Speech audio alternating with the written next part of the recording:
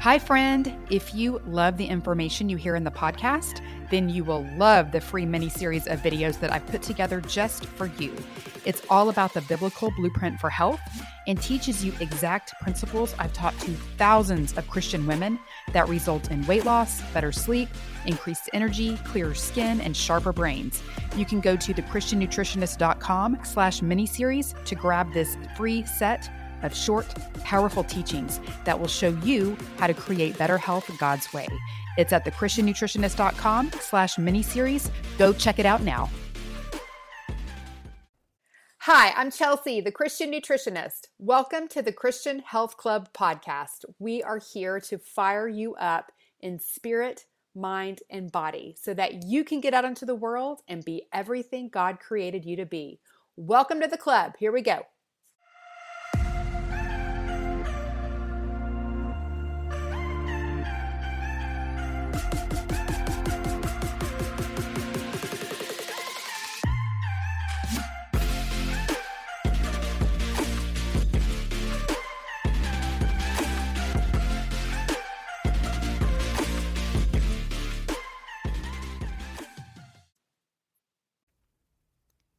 Hello, my friend.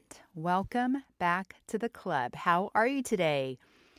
To be honest, I have been having a little food drama here lately. As I mentioned last week, I am using a carnivore-ish being key here, but a carnivore-ish dietary approach to see if that helps my body calm down the Hashimoto's situation. You know, like the Taylor Swift song says, you need to calm down. You're being too loud. I always sing that to my kids, but that's what I want to sing to my antibodies, to these antibodies in my body. They're too high. They're being too loud. They're being mean to my thyroid, and I need them to chill. I need my immune system to calm down. And we can help a situation like this by changing the diet and taking out a lot of the common food triggers that get the immune system riled up. So that's what I'm doing. I'm using this carnivore-ish approach because it takes out a lot of the common triggers. So what this means is I'm eating a lot of meat. A lot of meat. Now, I still eat carbs, but the variety is very, very limited. So I'm about 2 weeks in so far, and it's not easy. I'm not going to lie. It's not easy. And on day 4, I hit what I called a meat wall. Like I hit the wall. Like I am sick of meat. And I shared this with my Christian Health Club members because they're witnessing me go through this, right? And I'm posting my food and just kind of sharing with them as I go. And so I'm going to share with you something I posted on this day. I hit the meat wall in the group. And it's kind of a little bit of stream of conscience. So just bear with me as I go through it here. Okay, it says, I've hit the meat wall, the newness has worn off, and I keep looking in the fridge because I'm bored with meat. But that's a thought I had to explore. Bored with meat, bored with food. I want variety. Why do I want variety? It's more fun. Party in the mouth. But is that my goal here? Fun food or healing foods? Why am I doing this? I had to dig deep, y'all, and it's not like I'm only eating meat. I just had cantaloupe, and it was so delicious. But look what I did. Okay, I'm going to break in here to my little stream of conscious post and tell you what I did. So I made these cacao butter and honey bombs, kind of like a fat bomb, but not because it has honey, which is allowed on a carnivore-ish diet. And I posted the pics in the club, in the group, okay? And so I said, okay, look what I did here. I'm already trying to push the boundaries and see what I can get away with. The cacao butter is basically a hunk of fat. You know, it looks like white chocolate, but it's not. It's got this greasy mouthfeel, and it's not technically on the list, but I have my reasons for adding it. Mostly the stearic acid is good for the metabolism, and I need enough fat to balance out the protein. I'm not going for keto. I'm eating too much fruit for that. Anyway, but on its own, the cacao butter is not great. So I was like, what if I melt it with honey and make a little treat? See, I'm already looking for treats and what I can get away with and concoct from these available ingredients. This is one of the reasons I didn't want to do the autoimmune protocol because you can still have certain flours, and there are plenty of AIP desserts out there, just like paleo desserts, just like keto desserts. And I don't want my focus to be on what concoctions I can get away with and still be compliant. And yet, that is just what I did. I'm not going to beat myself up about it, but I'm just being aware and questioning my motives and learning about myself. Like I said, carnivorish is more limited, but straightforward in my opinion. I'm not doing it perfectly by any means, but that's okay. Just cutting out the dairy and eggs and the nuts thus far are huge wins for me. Anyway, I'm just brain dumping here as I walk through this experiment. Discipline around food is hard, no matter where we are in the process. We are all just trying to work through it. I encourage you to monitor your brain as you go through it. Remember that our thoughts create our results. Relationship with food is really about the relationship with yourself. Okay. So that is what I brain dumped on my Christian Health Club members who are watching me go through this experiment. And it was really the inspiration for today's podcast because pretty much all of us can relate to this difficulty in making changes to our diet. We're about to start Feast to Fast in May. And for the new people coming in and doing the sugar talks that first week, it's the same feeling. It doesn't matter where you are in your health journey, whether you're a first-time sugar detoxer or feast to faster or a seasoned nutritionist tweaking her diet. Eliminating foods from your diet is hard. We don't like it. Our brains resist it. It creates a whole lot of mind drama. And that, my friend, is the fascinating point here. The rubber meets the road in our brains. This is why we spend some time in the Christian Health Club learning self-coaching skills. And I encourage everyone to use those on an ongoing basis because our relationship with food doesn't start in our mouths. It starts in our brains. And that is where we have to go. When I was standing in front of the fridge wanting something aside from meat, I asked myself why. And the thought that immediately popped into my head was because I'm bored. Meat is boring. The food on this diet is boring. Maybe you've had similar thoughts when you're doing a sugar detox or trying to go gluten-free or doing an elimination diet like I'm doing. It all basically boils down to the fact that we want something different than we can have. We feel limited or deprived. It's funny because I was thinking of everybody who is going to be coming into Feast to Fast, and that first week is a sugar detox, and people can feel limited. But from where I'm sitting right now at this point, I'm like, oh my gosh, I would kill for that variety right now. You get to have any vegetable or fruit in the whole wide world, and you get to have eggs and cheese and nuts. That is pure luxury, my friends. But see, it's all relative. And that relativity happens in the brain. And that also applies to how long you're doing something. So 1 week of sugar detoxing seems like an absolute drop in the bucket compared to doing a 3-month elimination protocol. But for the person in the middle of the sugar detox week, it can feel just as heavy and like an eternity. So the relativity of what we can have and what we can't have all comes down to perspective. And we even have to explore the notion of how we phrase what we can have. Quote unquote can. Because, I can have anything I want. I can have eggs and cheese and sweet potatoes and cookies if I want to, but I choose not to right now. This is a choice. I have to remind myself of that over and over. This is a choice. This is a choice. This is a choice.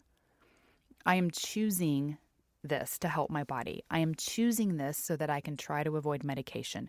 I am choosing this for long-term health. I am choosing this for a reason that is important enough for me to close the fridge and go back to my meat. As I was grappling with all of this in my brain, the Bible verse that flew into my head was this one from Romans 14:17, which says, "For the kingdom of God is not a matter of eating or drinking, but of righteousness, peace, and joy in the Holy Spirit." Now, this verse is really about the fact that what we eat or drink has no impact on our salvation, on our relationship with God. God loves us no matter what we eat. But again, you and I are here because we want what we eat to honor our bodies as holy temples that feel well so that we can serve well, so that we don't miss a second showing up to this amazing life, and certainly not wasting precious moments of this amazing life obsessing about food. But if I'm not careful, that is how this dietary experiment could go. And I don't want to let food become an idol, whether that means I'm obsessing over what I can't have or obsessing over what I can have and making all of it the center of my life. That is what many of us do. We allow this stuff to take up too much real estate in our minds. We let food and our weight and our aches and our pains take up so much of our bandwidth that we miss thinking about the more important things, like our relationship with God, like all of our blessings, like the dreams that we have. We want to give the biggest portion of our brains to righteousness, to love, to joy, to peace, to God. We want that space filled with the good things of the Lord and not mind drama about food. We waste so much of our lives, so many of us do, waste so much of our lives on food and dieting, just kind of wandering in this wilderness, circulating that same mountain, just like the Israelites did, and they had their own version of food drama when they were wandering in the wilderness for those 40 years. Talk about no variety. So listen to this passage from Exodus, where the Israelites are in the desert complaining to Moses and Aaron about their food situation. They said, "It would have been better if the Lord had just killed us in the land of Egypt. At least there we had plenty to eat. We had all the food we needed. But now you have brought us out here into this desert to make us all die from hunger." Then the Lord said to Moses, "I will cause food to fall from the sky. This food will be for you to eat. Every day the people should go out and gather the food they need for that day." Okay, so we know that the food God caused to fall from the sky was this manna. The Bible says it was like coriander seed that fell with the dew, and the Israelites would gather it, grind it, boil it, and make it into thin wafers, which apparently tasted like honey wafers baked in olive oil. So that was their food. They ate it for 40 years. Talk about little variety. Now, at one point, we read in Exodus that they were complaining about not having any meat. Apparently, there were some outsiders kind of hanging around with the Israelites. It's funny because one translation calls them worthless foreigners, and another translation calls them riffraff. And I just think that's so funny. But, the point is these outer people started complaining, and it was contagious, and the Israelites started complaining. So see, we always have to be aware of the company we're keeping.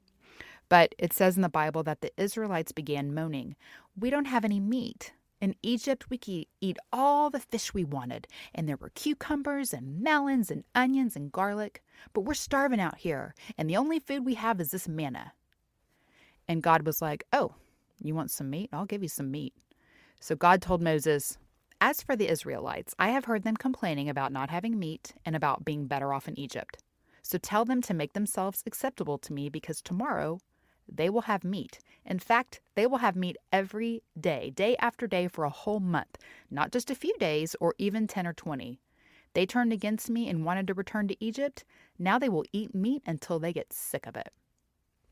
Sometime later, the Lord sent a strong wind that blew quails in from the sea until Israel's camp was completely surrounded with birds, piled up about 3 feet high for miles in every direction.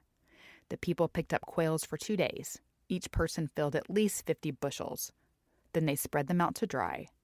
But before the meat could be eaten, the Lord became angry and sent a disease through the camp.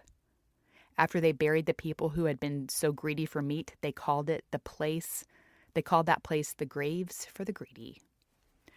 Yikes. It's kind of an intense passage there. There's so much to take from it. But I would say that the first thing is that they were not satisfied with the food that God had given them. It obviously met all of their nutritional needs. It sounds like it tasted good. Little honey cakes. But they wanted more. They wanted something different or something more than what God was providing. But in that time and place, it was all they needed. Now, we do the same thing. God gives us this beautiful, life-giving food from nature through plant and animal sources, and we're like, "I want Doritos, I want donuts, I want Dairy Queen." And we turn up our noses at what God has given us. It's also interesting and kind of sad that the Israelites were basically like, we'd rather be in bondage and have the food we want than to be free in the Lord and be limited. I'm going to say that again. We'd rather be in bondage and have the food we want than to be free in the Lord and be limited, because we do this exact same thing. We often choose to live in bondage with our weight and health issues and a death grip on our favorite foods, rather than be free in the discipline of less variety. We have to explore why that is. When I was standing there questioning myself in front of the fridge and thinking how meat is boring, what that really meant was that I wanted more of a party in the mouth, as I call it. I wanted different tastes and flavors. And there's nothing wrong with that. I mean, food is a beautiful gift from God, meant to be appreciated and enjoyed. He could have made us without the need for food. Like, we could have been these breathing human beings that just run on air without a food requirement. Or just, needing one food like manna. But that's not how we're made. So the problem here is twofold. One that is that we often use food for entertainment, hence party in the mouth, or as a comfort, as a way to buffer or avoid feelings like sadness, boredom, frustration, guilt, all that. And I've talked about both of these issues here before. One is emotional eating. And again, that starts in our brains. We have to address emotional health to address body health. We have to be aware and make those connections and work through those times that we're using food as a buffer to avoid feelings. The other is the party in the mouth syndrome, where our taste buds and the pleasure receptors in our brain have a warped sense of what is pleasurable because we've been eating too many hyper-palatable processed foods that manufacturers purposely make super sweet, super salty, super flavored, so that we will keep coming back for more and more. Your taste buds and your brain actually get used to these overstimulating foods so that when you eat real food, like a piece of fruit instead of a cookie for dessert, your taste buds and your brain, they're like, this sucks. This is boring. And it's why you will constantly battle cravings if you don't reduce processed foods. Manufacturers put those intense chemicals and flavorings in there to keep you hooked, to keep your brain and your mouth wanting more, wanting the donut, the Doritos, the Dairy Queen, wanting the party in the mouth. But when you do a sugar detox or an elimination diet and get those foods out of your system, your taste buds and your brain recalibrate. They reset, they recognize the deliciousness, the flavor, the pleasure of real food. Now, does that mean you can't ever have a cookie or chips? Heck no. But you do have to keep it in check. You got to keep that heck in check. Now, nobody likes discipline, right? We don't like it when we're toddlers. We don't like it when we're teenagers. And we don't necessarily like it as adults. One of our anchor verses in Feast to Fast comes from Hebrews 12:11. It says, "For the moment all discipline seems painful rather than pleasant, but later it yields the peaceful fruit of righteousness to those who have been trained by it." Another one we focus on comes from Proverbs 25:28, which says, "A man without self-control is like a city broken into and left without walls." Now, I have talked about both of those here before, but I think it's a good reminder that we need to remember there is safety in boundaries, in making these boundaries for ourselves. It's just the same reason that we're more relaxed when we turn our toddlers loose in an enclosed yard. That boundary protects them from the danger of the street. They have boundaries, and it's easier for them to understand where it's safe and not safe to go. In essence, they have more freedom, right? They have freedom to run and play and operate within the safe space, as opposed to an open field where mom is constantly like, get back, yelling and nervous and yelling them in to get back and yanking them back. That's not a pleasant experience. So without boundaries, it's just like this total free-for-all, and you just have to be so much more on guard. Think about it, so much more.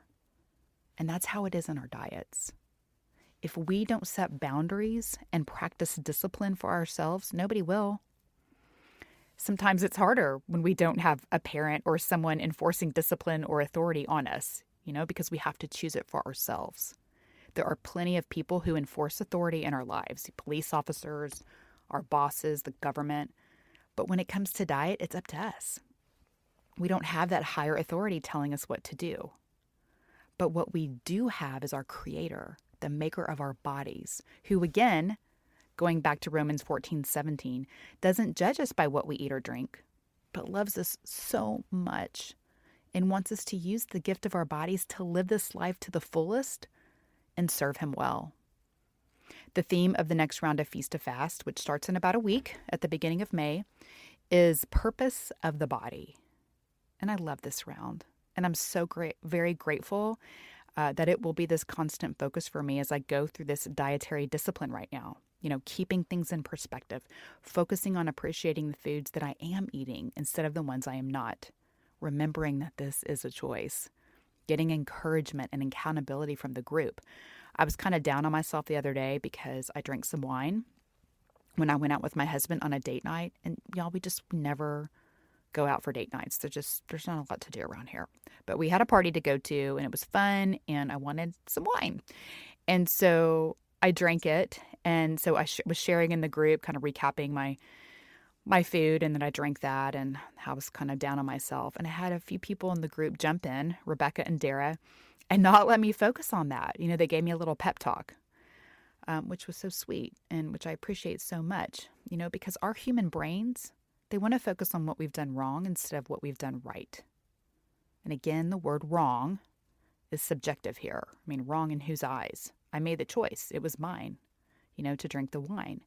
Is it going to ruin this experiment I'm doing? I don't think so, you know, but it could if I let it be a big issue and think I'm a failure and throw my hands up and say, forget it, I've ruined it, it's over. That's what so many of us do instead of processing it and, you know, maybe getting a little encouragement from our friends and moving on. I promise you that every day of this experiment, I have had thoughts like, this is dumb.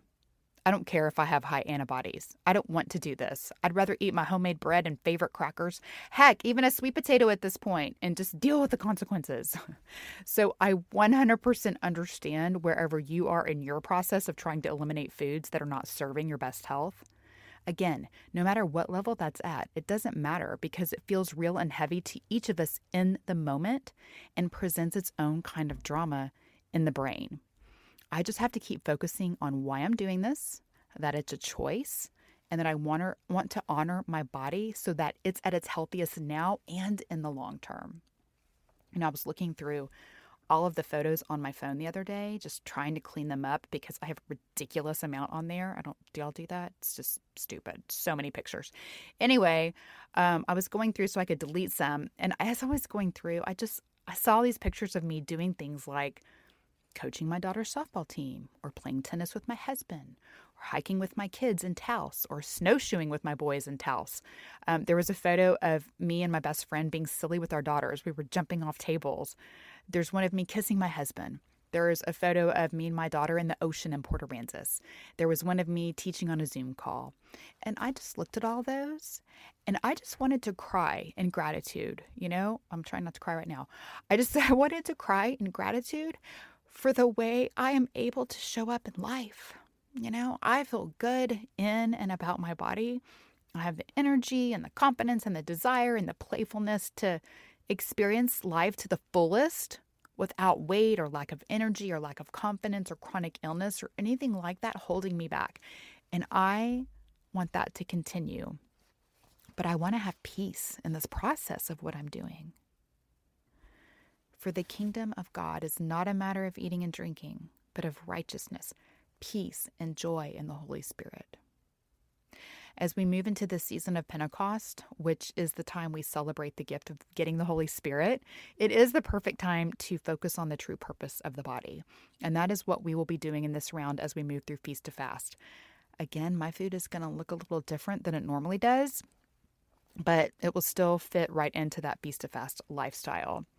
So I hope today's podcast has just given you just some perspective and really slow you down enough to deal with any kind of mind drama that you might be having pertaining to your health goal, whatever that is right now, even if it's not food elimination, if it's working out and just trying to drink more water, go to sleep earlier, whatever it is, we got to work through that brain drama. Because we're always giving something up when we are trying to add a new aspect of health in our life. And so, again, it all comes down to what's going on in your mind. But I would love to have you come join us in Feast to Fast. We're starting, like I said, in about a week. And I also want to invite any health professional that is interested in teaching Feast to Fast to come join us for coach training. It is open. We are training coaches this round. Being able to help people through this program has been one of the most rewarding things in my life. I get messages of appreciation and people sharing their great results all the time, saying how what they have learned has changed their life and that in the way that they eat for forever, and they say it's doable and sustainable, and I think that's my favorite thing. But I'm only one person, and the more people that we can get on the ground focusing other Christians on more God and better health and giving them the tools to do that and to show up fully in life, the better. So I invite those of you interested with a health background to inquire about Feast to Fast coach training. And all of you, come on in and focus on the purpose of the body for the month of May. Would love to have you. Thank you so much for listening. Have a healthy and blessed week, and I will talk to you soon.